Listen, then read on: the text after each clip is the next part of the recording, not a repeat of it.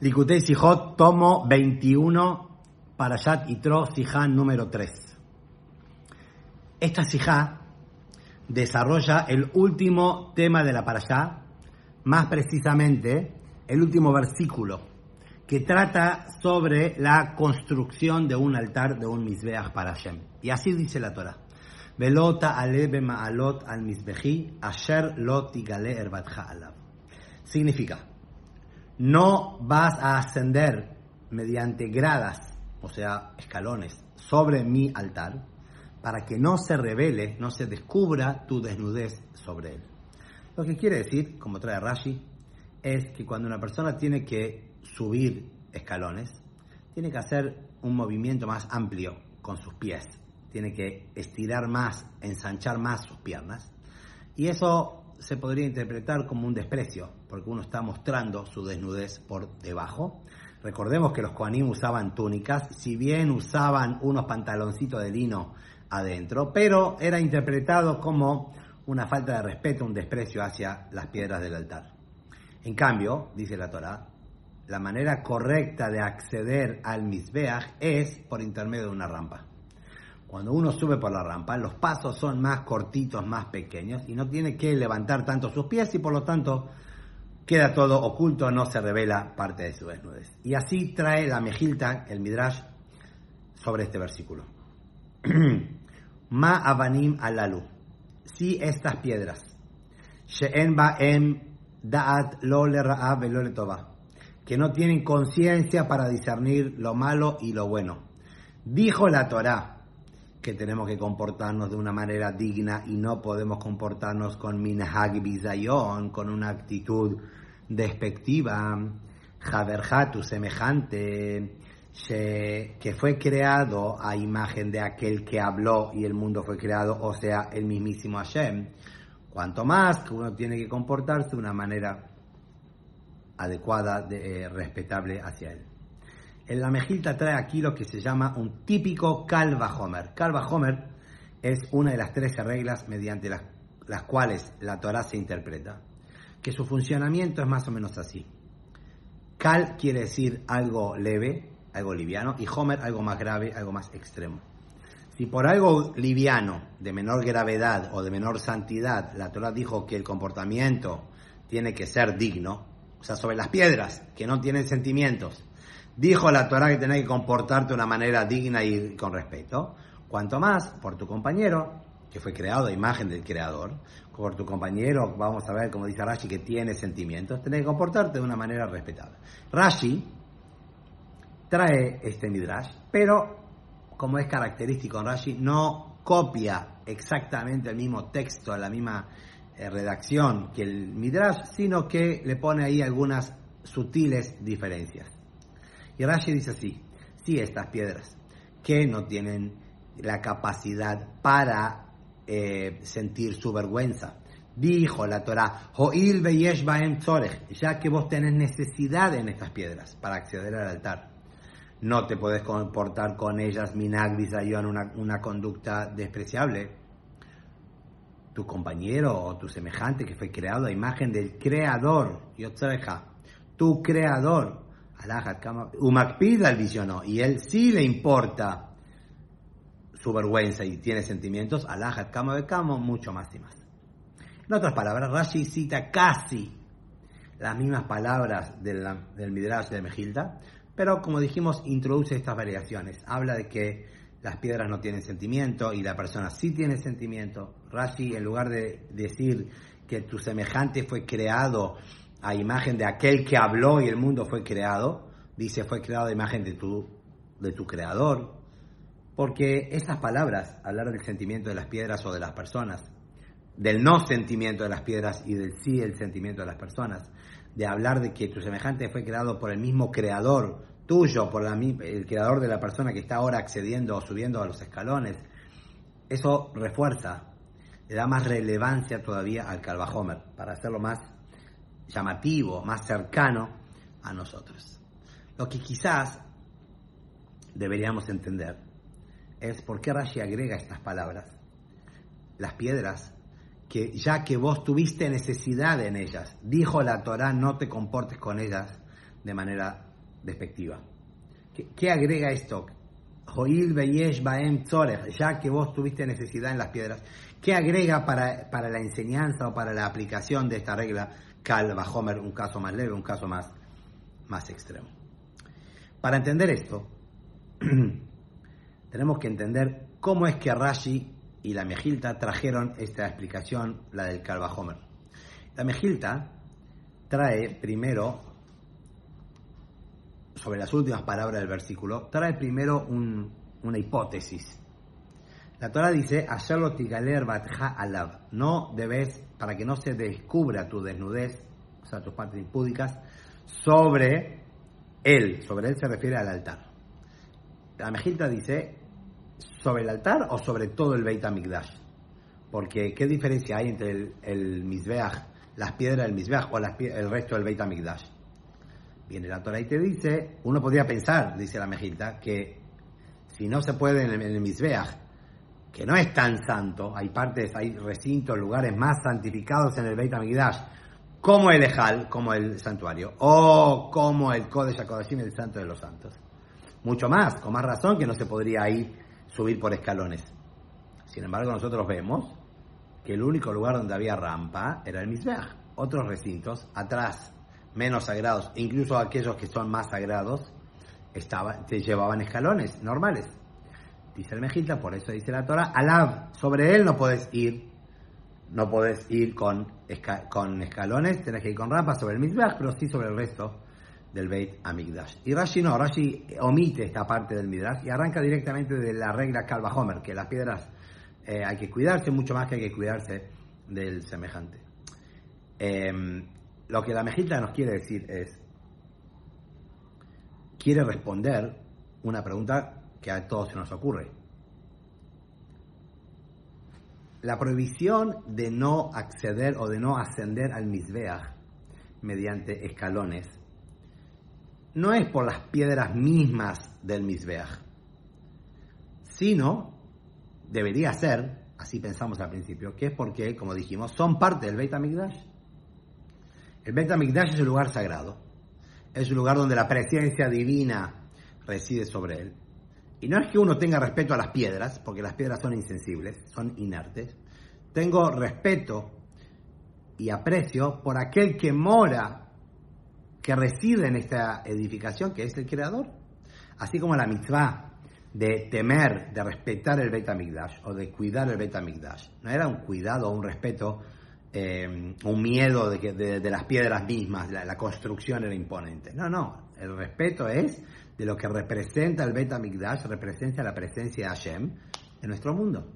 Como trae el Sefer HaChinuch, que es una enciclopedia que resume cada mitzvah, cómo se implementa, cuál es su alcance, etcétera. Muy interesante, todos deberíamos leerlo. Dice ahí que esta mitzvah es para implantar en nuestros corazones, en nuestras almas, el respeto y el temor hacia Hashem, que es el que mora en el Beit HaMikdash. Por eso no nos podemos comportar de una manera frívola en el Beit HaMikdash, por lo que representa la presencia de Hashem. Entonces, la pregunta tácita que hace el Mejilta es, no puedo hacer acá un Kal vajomer. Kal vajomer es cuando tengo algo menor o algo más leve, puedo aprender de ahí para algo más extremo, algo más grave. Si las piedras que no tienen sentimiento o no tienen capacidad para discernir entre mal y bien, dice el Mejilta, dijo la Torah que tenés que comportarte con respeto, mucho más tu compañero que fue creado de imagen y semejanza. Pará, dice el Mejilta. Las piedras tienen un plus que no tiene el ser humano. Las piedras tienen santidad porque son parte del Beit HaMikdash. Y tu semejante a lo mejor no tiene esa santidad. Este hombre, esta persona, quizá no tiene la santidad que sí tienen las piedras del Beit HaMikdash. Por eso, para negar esta hipótesis, para dar de baja este tipo de pensamiento, viene la Mejilta y dice, no, la razón por la cual no se puede acceder al Mizbeach por escalones y hay que hacerlo por una rampa, no es por la misma razón que habría que hacerlo en todo el resto del Beit HaMikdash. Porque de hecho en el resto del Beit HaMikdash sí se puede ir con escalones. Es por un caso puntual o un tema puntual de las piedras del Mizbeach. Y es para que nosotros aprendamos este Kal vajomer. Sí, las piedras que no tienen sentimiento, dijo la Torah, compórtate con ellas. con dignidad y con respeto, cuanto más tu compañero que fue creado a imagen de aquel que habló y el mundo fue creado. En otras palabras, la prohibición de acceder al Mizbeach por intermedio de escalones no es porque son parte del Beit HaMikdash. Es para que nosotros aprendamos este Kal Vajomer y esta conducta que debemos adoptar en cuanto al comportamiento con nuestros semejantes. Rashi no trajo todo esto. Rashi trae otra razón. ¿Cuál es la diferencia entre las piedras del altar del Mizbeach y el resto del Beit HaMikdash? Y Rashi lo agregó en esas palabritas que dice Hoil veyesh baem tzorech. Ya que las piedras del altar del Mizbeach hay una necesidad en ellas, o sea, nosotros o la persona que va a ascender al Mizbeach tiene necesidad, debe subir sí o sí exclusivamente por esas piedras, por esa rampa, por esa escalera. Ya que explícitamente no está en la Torá, no dice solo sobre el Mizbeach y el resto no. Pero la Torá dice, alab, sobre él no puedes subir. Entonces aprendemos que hay algo especial en las piedras del Mizbeach, que es lo que dice Rashi, Hoil veyesh baem tzorech, ya que vos tenés una necesidad en esas piedras. ¿Ok? Entonces ya que vos tenés necesidad de las piedras, que necesitas de ellas, vos no podés retribuirle de una manera despectiva. Esa es la causa, la prohibición de que vos no podés devolverle o retribuirle de una manera despectiva a las piedras que te ayudaron a subir al Mizbeach. Pero las piedras del Mizbeach, por ser parte del Beit HaMikdash, no tienen ninguna particularidad diferente al resto del Beit HaMikdash. Me vas a preguntar, ¿por qué para acceder al Ejal, al santuario y al Kodesh HaKodashim, al Santo de los Santos, sí había escalones y no había problema de levantar tanto los pies?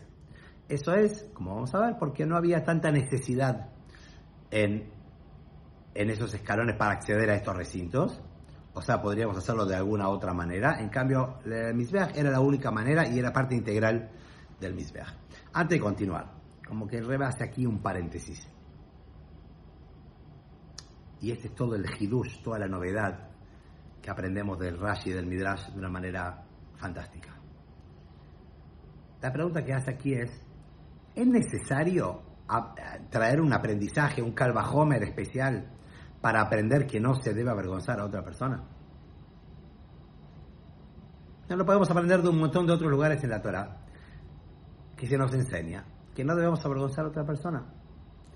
¿Qué es lo que nos quiere enseñar acá la Torá y buscamos un Kal Vajomer de las piedras del Mizbeach para aprender en cuanto al comportamiento con nuestro semejante? Acá es un caso distinto. Acá es un caso distinto porque tanto las piedras, acá no estamos tratando de una actitud vergonzosa o despreciable hacia el prójimo. Se trata acá minhag bizayon. Minhag bizayon quiere decir una actitud, como va a decir ahora, que puede interpretarse como algo despectivo. Y aquí es doble. Aquí es doble. Tanto por el lado de las piedras, del avergonzado, sería entre comillas, como por el que avergüenza a la persona. Por un lado, las piedras no sienten ninguna vergüenza. Las piedras son seres minerales, inertes, no sienten ninguna vergüenza que nosotros pisamos o levantamos demasiado la pierna y le mostramos alguna parte de nuestro cuerpo que generalmente está cubierta. De hecho, hay una opinión en el Talmud, Baba Kama, que legisla y debate qué pasa a una persona que avergonzó a otro. Tiene que pagarle un resarcimiento económico por haberlo avergonzado, por haberlo ofendido. Eso tiene un costo, depende cuánto fue la vergüenza, etc. Ahora el Talmud trae un caso: ¿qué ocurre si una persona avergonzó a su compañero cuando éste está durmiendo? De manera tal que el compañero ahora no se está avergonzando. ¿Por qué? Porque está durmiendo y no es consciente de la ofensa y de la vergüenza que podría tener. Resulta que este compañero, el avergonzado, se murió, nunca más se despertó. De manera tal que ni siquiera alguien después le pudo haber contado de la vergüenza o la ofensa que sufrió mientras él dormía. Entonces, ahí el Talmud debate, pero hay una opinión por lo menos, que en este caso no hay necesidad de pagar esta multa o este resarcimiento económico. ¿Por qué? Porque la otra persona simplemente no se avergonzó y no hay vergüenza cuando alguien no sintió vergüenza. Entonces, ¿qué es lo que te voy a pagar si yo no me avergoncé? Entonces, lo mismo aquí, las piedras, obviamente que no se avergüenzan. Como trae Rashi, como trae el Mejilta, cada uno con su texto, de su manera. Y tanto acá, por el lado de la persona que sube hacia el Mizbeach, levantar las piernas para subir la escalera no es un acto despreciable.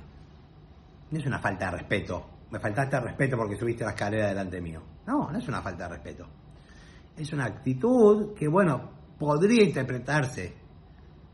Podría alguien, de manera sutil, interpretarla como que hay algo aquí, vergüenza o desprecio. Específicamente, cuando lo comparamos con subir con una rampa, que ahí es mucho más digno, vamos a decir, es mucho más hermoso la manera que una persona sube por la rampa y sus pies hacen pasitos cortitos, no hace falta levantar, flexionar las rodillas. Pero no podemos decir que una persona que está subiendo escaleras es una actitud vergonzosa, despreciable, falta de respeto, etc. Y esto justamente lo que la Torá nos quiere enseñar al final de la parashá Itro. No estamos hablando de avergonzar al compañero. ¿Quién necesita un aprendizaje para aprender que no se puede avergonzar al compañero? Lo que aquí estamos aprendiendo es que incluso cuando tu compañero no se va a sentir avergonzado, como las piedras, incluso cuando se trata de una acción que no es una acción despreciable, despectiva, es una acción minhag bisayon, que puede interpretarse con mucha imaginación como algo despectivo, incluso ahí uno tiene que cuidarse. ¿De dónde lo aprendemos? De las piedras y de esta mitzvah, de que había que ascender al Mizbeach por una rampa. Esto es lo que nos viene a enseñar la Torah. Un pasito más. ¿Hasta dónde? Hasta el extremo tenemos que cuidarnos en nuestro trato hacia el prójimo. Y la Mejilta, ¿de dónde lo aprendió? La Mejilta lo aprendió claramente. Para la Mejilta lo importante es la acción de la persona. Vos estás haciendo una acción que puede interpretarse como despreciable y por eso no debes hacerla. La aprendemos acá del Mizbeach.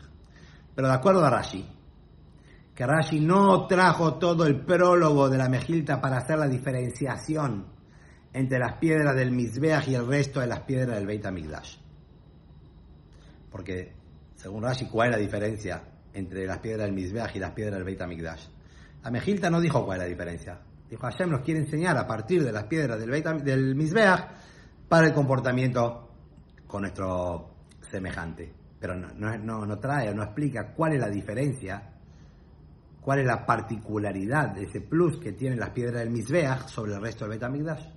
Así lo decidió Hashem. Pero Rashi que explica el Pshat, Rashi que viene a explicar el sentido literal básico de los hechos y del texto, dice, el chico va a preguntar. Entonces Rashi dice, no, hay una diferencia entre las piedras del Mizbeach y las piedras del resto del Beit HaMikdash. Las piedras del Mizbeach vos tenés necesidad. Las piedras del Mizbeach vos las necesitas sí o sí, exclusivamente, indispensablemente para poder acceder al Mizbeach. Y por lo tanto, Hoil Veyesh Baem Tzorech, ya que vos tenés necesidad en esas piedras, no podés comportarte de manera despectiva o incluso de una manera que pueda interpretarse como algo despectivo. ¿Para quién es la vergüenza si las piedras no se avergüenzan? Rashi nos quiere decir algo acá más. Cuando dice las piedras no te podés comportar con ellas de manera o de una actitud despectiva, no estamos avergonzando o despreciando a las piedras, sino estamos avergonzando o despreciando lo que representan las piedras. En este caso, el Cohen, el mismo sacerdote que está subiendo las escaleras o accediendo al Mizbeach, él se ve despreciado, él se ve disminuido por el hecho de tener que subir, levantar mucho sus piernas para acceder al Mizbeach y hacer su abodá, su servicio de las ofrendas. Y en la nota 28, dice aquí el Rebbe que en realidad el desprecio no es solamente para el Cohen, que representa esas piedras, sino para todo el pueblo de Israel, ya que el Mizbeach era el nexo para reforzar el vínculo entre el pueblo de Israel y Hashem. Como encontramos en muchos lados, no es ahora el lugar y el momento. El Mizbeach era a través de las ofrendas, los korbanot, para reforzar nuestro shalom y pedir por nuestra larga vida a Hashem. Y para todo el pueblo de Israel. Y por lo tanto, el hecho de que nosotros nos comportemos frente al Mizbeach de una manera no tan respetuosa, minhag bizayon, una actitud que pueda interpretarse como algo despectivo, es un desprecio para todo el pueblo de Israel. Algo parecido, no exacto, pero parecido, como se trae, también ahí en la Gemara Babakama, una persona que escupe saliva a otra persona. Dice el Talmud ahí, obviamente eso es una ofensa. Ahora, ¿qué pasa si alguien escupió la ropa de otra persona? Dice el Talmud, Patur, está exento de pagarle un resarcimiento económico. ¿Por qué? Porque la ropa no es la persona. No podemos decir que ofendió a la persona a través de escupir su ropa. Pero aclara la Gemara el Talmud. Eso es solo cuando la persona no está vistiendo en ese momento la prenda. Si yo estoy vistiendo la ropa y alguien me escupe mi ropa, la ofensa va para la persona que está vistiendo la ropa, aunque no le escupió directamente a la persona, sino a la ropa. Pero ya que yo estoy vistiendo la ropa, el escupir mi ropa representa escupir a quien está vistiendo la ropa. En este caso, el desprecio por el Mizbeach representa el desprecio por los Kohanim y, como dijimos recién, por todo el pueblo de Israel. Por eso Rashi dice, las piedras, Hoil Beyesh Baem Tzorech, vos tenés necesidad en esas piedras. Necesidad del Kohen, necesidad de todo el pueblo de Israel. En cambio, otros sectores, otros recintos del Beit HaMikdash, como Rashi cita, el Mejilta cita, el Ejal, el santuario, el Kodesh HaKodashim, el Santo de los Santos, sí había escalones. ¿Por qué? Porque no había tanta necesidad en esos escalones. Uno podía acceder al Ejal de otra manera, no de manera convencional por los escalones, de otra manera. Y además, una segunda cosa, que los escalones no daban directo al santuario, al Ejal, o al Kodesh HaKodashim, Santo o Santo de los Santos. Antes había una especie de palier, una especie de recibidor que se llamaba Ulam. O sea que los escalones no te llevaban directamente, no eran una parte integral del servicio, donde estaba la menorá, la mesa con los panes, el Mizbeach de oro, de incienso, etc. En cambio, sobre el Mizbeach dice, Velot alebe ma'alot al Mizbejí, no vas a ascender con escalones sobre mi Mizbeach. O sea que la manera de acceder, si serían los escalones, o como es ahora la rampa, es parte integral, es una misma parte de este mismo recinto, mueble, que sería el Mizbeach. Y de aquí aprendemos nosotros de manera hermosa cómo debemos comportarnos con nuestro compañero. Que incluso cuando se trata de una acción que no le provoca vergüenza o desprecio al compañero. Y es solamente minhag bizayon, es solamente una conducta que, alguno podría interpretarlo como algo despectivo o no el honor completo. Pero ya que tu compañero fue creado a imagen de tu creador, el desprecio del compañero es desprecio al creador que lo representa. Por eso dice, no subas, no accedas al Mizbeach con escalones. Ok, ahora sí queda mucho más claro la manera que Rashi redacta y trae su explicación con las variaciones que dijimos antes con respecto a la mejilta. No solamente que agregó el concepto de que las piedras tienen necesidad para diferenciar las piedras del Mizbeach del resto del Beit HaMikdash. La razón por la cual no debemos comportarnos con minhag bizayon, una actitud despectiva o que pueda ser interpretada despectiva a las piedras del Mizbeach, es puntualmente porque tenemos una necesidad en ellas, es parte integral del Mizbeach y necesitamos acceder por ellas. Pero Rashi dice, a diferencia de la mejilta, ma avanim alalu, si estas piedras, she'em baem dat leakpid al visionan, no tienen conciencia para importarles o para preocuparse por su vergüenza, por su oprobio. Y después dice, tu compañero, en cambio, sí, que fue creado a imagen de tu creador. Y él sí le importa y sí se preocupa por su vergüenza. Con esto Rashi, con estas palabras agregadas, Rashi quiere decir, las piedras no tienen ningún tipo de vergüenza, como mencionamos antes. Porque como dijimos antes, si alguien avergüenza a alguien y este no se avergüenza, ¿qué problema habría? Viene la Torah y te dice, aprendamos de las piedras que aun cuando el otro no se va a sentir ofendido o avergonzado porque la actitud, el desprecio fue mínimo, al punto que es solo una interpretación de desprecio, ya que yesh baem tzorech, ya que hay necesidad para los kohanim, en este caso las piedras, nosotros necesitamos de ellas, por lo tanto hay que comportarse de una manera adecuada. Mucho más entonces con tu compañero, con tu semejante, que por un lado él fue creado a imagen de tu creador, y la relación entre la persona, el yehudí, el creador, es una relación directa, no como las piedras y el Cohen. Nosotros dijimos que las piedras representan, no solamente las piedras, representan al Cohen y a todo el pueblo de Israel. Bueno, pero hay que tener un poco de imaginación para relacionar las piedras con el Cohen o con el pueblo de Israel. Pero la relación del Yehudí con Hashem es directa, es explícita. Y además tu compañero, además que su relación con Hashem es directa, tu compañero sí le importa y sí siente vergüenza y sí se preocupa por su honor. ¿Cuánto más y más que hay que comportarse de una manera correcta? Para terminar, dice el Rebbe palabras hermosas. El Pirush Rashi de la Torá es llamado en la jerga Yeinash el Torá, el vino de la Torá. Así como el vino es una bebida embriagante, es una bebida que se saca de lo profundo de la uva y todas las virtudes, tiene aroma, tiene sabor, tiene cuerpo. También el comentario de Rashi, que si bien Rashi mismo dice que su comentario es básico, es simple, pero dentro de sí esconde un montón de tesoros y perlas. Sumado a eso que Akol Olej Aharajitum, el Talmud nos enseña que todo va detrás del final. El sabor que nos queda, el recuerdo que nos queda, es lo último que comimos, lo último que vimos, lo último que ocurrió.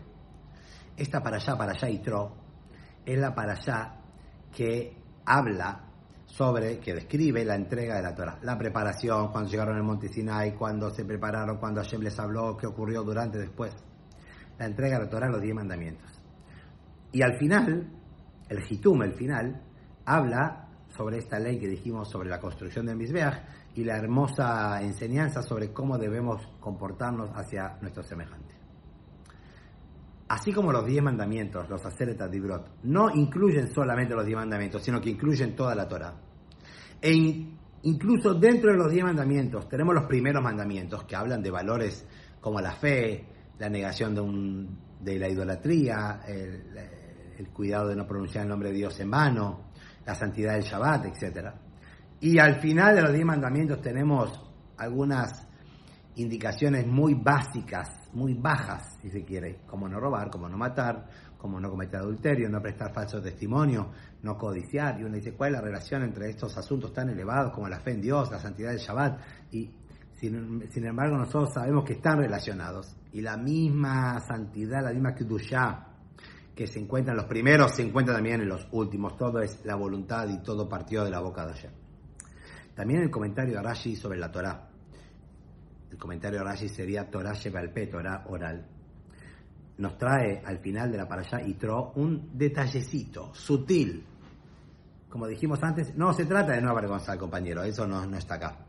Se trata de no comportarse con él de manera que pueda interpretarse como algo despectivo, incluso que el otro no lo perciba y no sienta esa vergüenza como las piedras. Así como los asuntos de los 10 mandamientos, los elevados están relacionados directamente con los que parecen ser menos elevados. Y todos son una misma esencia con Anoji, Hashem, Elokeja, todos partieron de la esencia misma de Hashem. También las mitzvot que dependen entre una persona y su semejante, como no robar, como no asesinar, como no cometer adulterio, como no prestar falso testimonio, no codiciar lo que tiene tu prójimo, también son la voluntad de Hashem. Y al observarlas o no, estamos teniendo una influencia directa en nuestra relación con Hashem. Así también agrega Rashi al final de la parashá, para dejarnos este clarísimo mensaje a nosotros.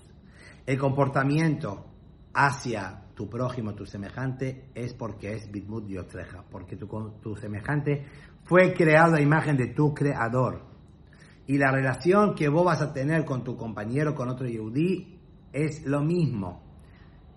Vamos a decir, implica también la relación que vos tenés para con el Creador, o sea, con lo que representa esa persona, no solamente porque es una orden de Hashem, sino porque tu compañero y Hashem, dijimos, están ligados, son una sola cosa.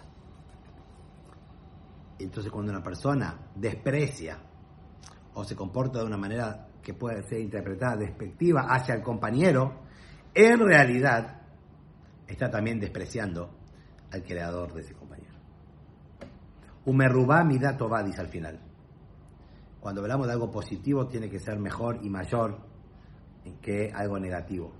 Si dijimos que despreciar a un compañero sería también despreciar a Hashem, la deshonra del creador, hablar bien de un compañero, esforzarse para tener más Abat Israel, abogar por el bien y el éxito del compañero, eso despierta y revela también el amor incondicional de Hashem por su pueblo de Israel, y que Hashem nos trata a nosotros con kabod, con honor, frente a las demás naciones, que ellos van a ver la virtud y el comportamiento, vamos a decir, el cuidado exclusivo, el comportamiento exclusivo que Hashem tiene para con nosotros, su pueblo. Y esto va a ser revelado, Besat Hashem, pronto, con la llegada inminente del Mashiach, Be'ui Galeinu, que esto sea ya antes de Shabbat.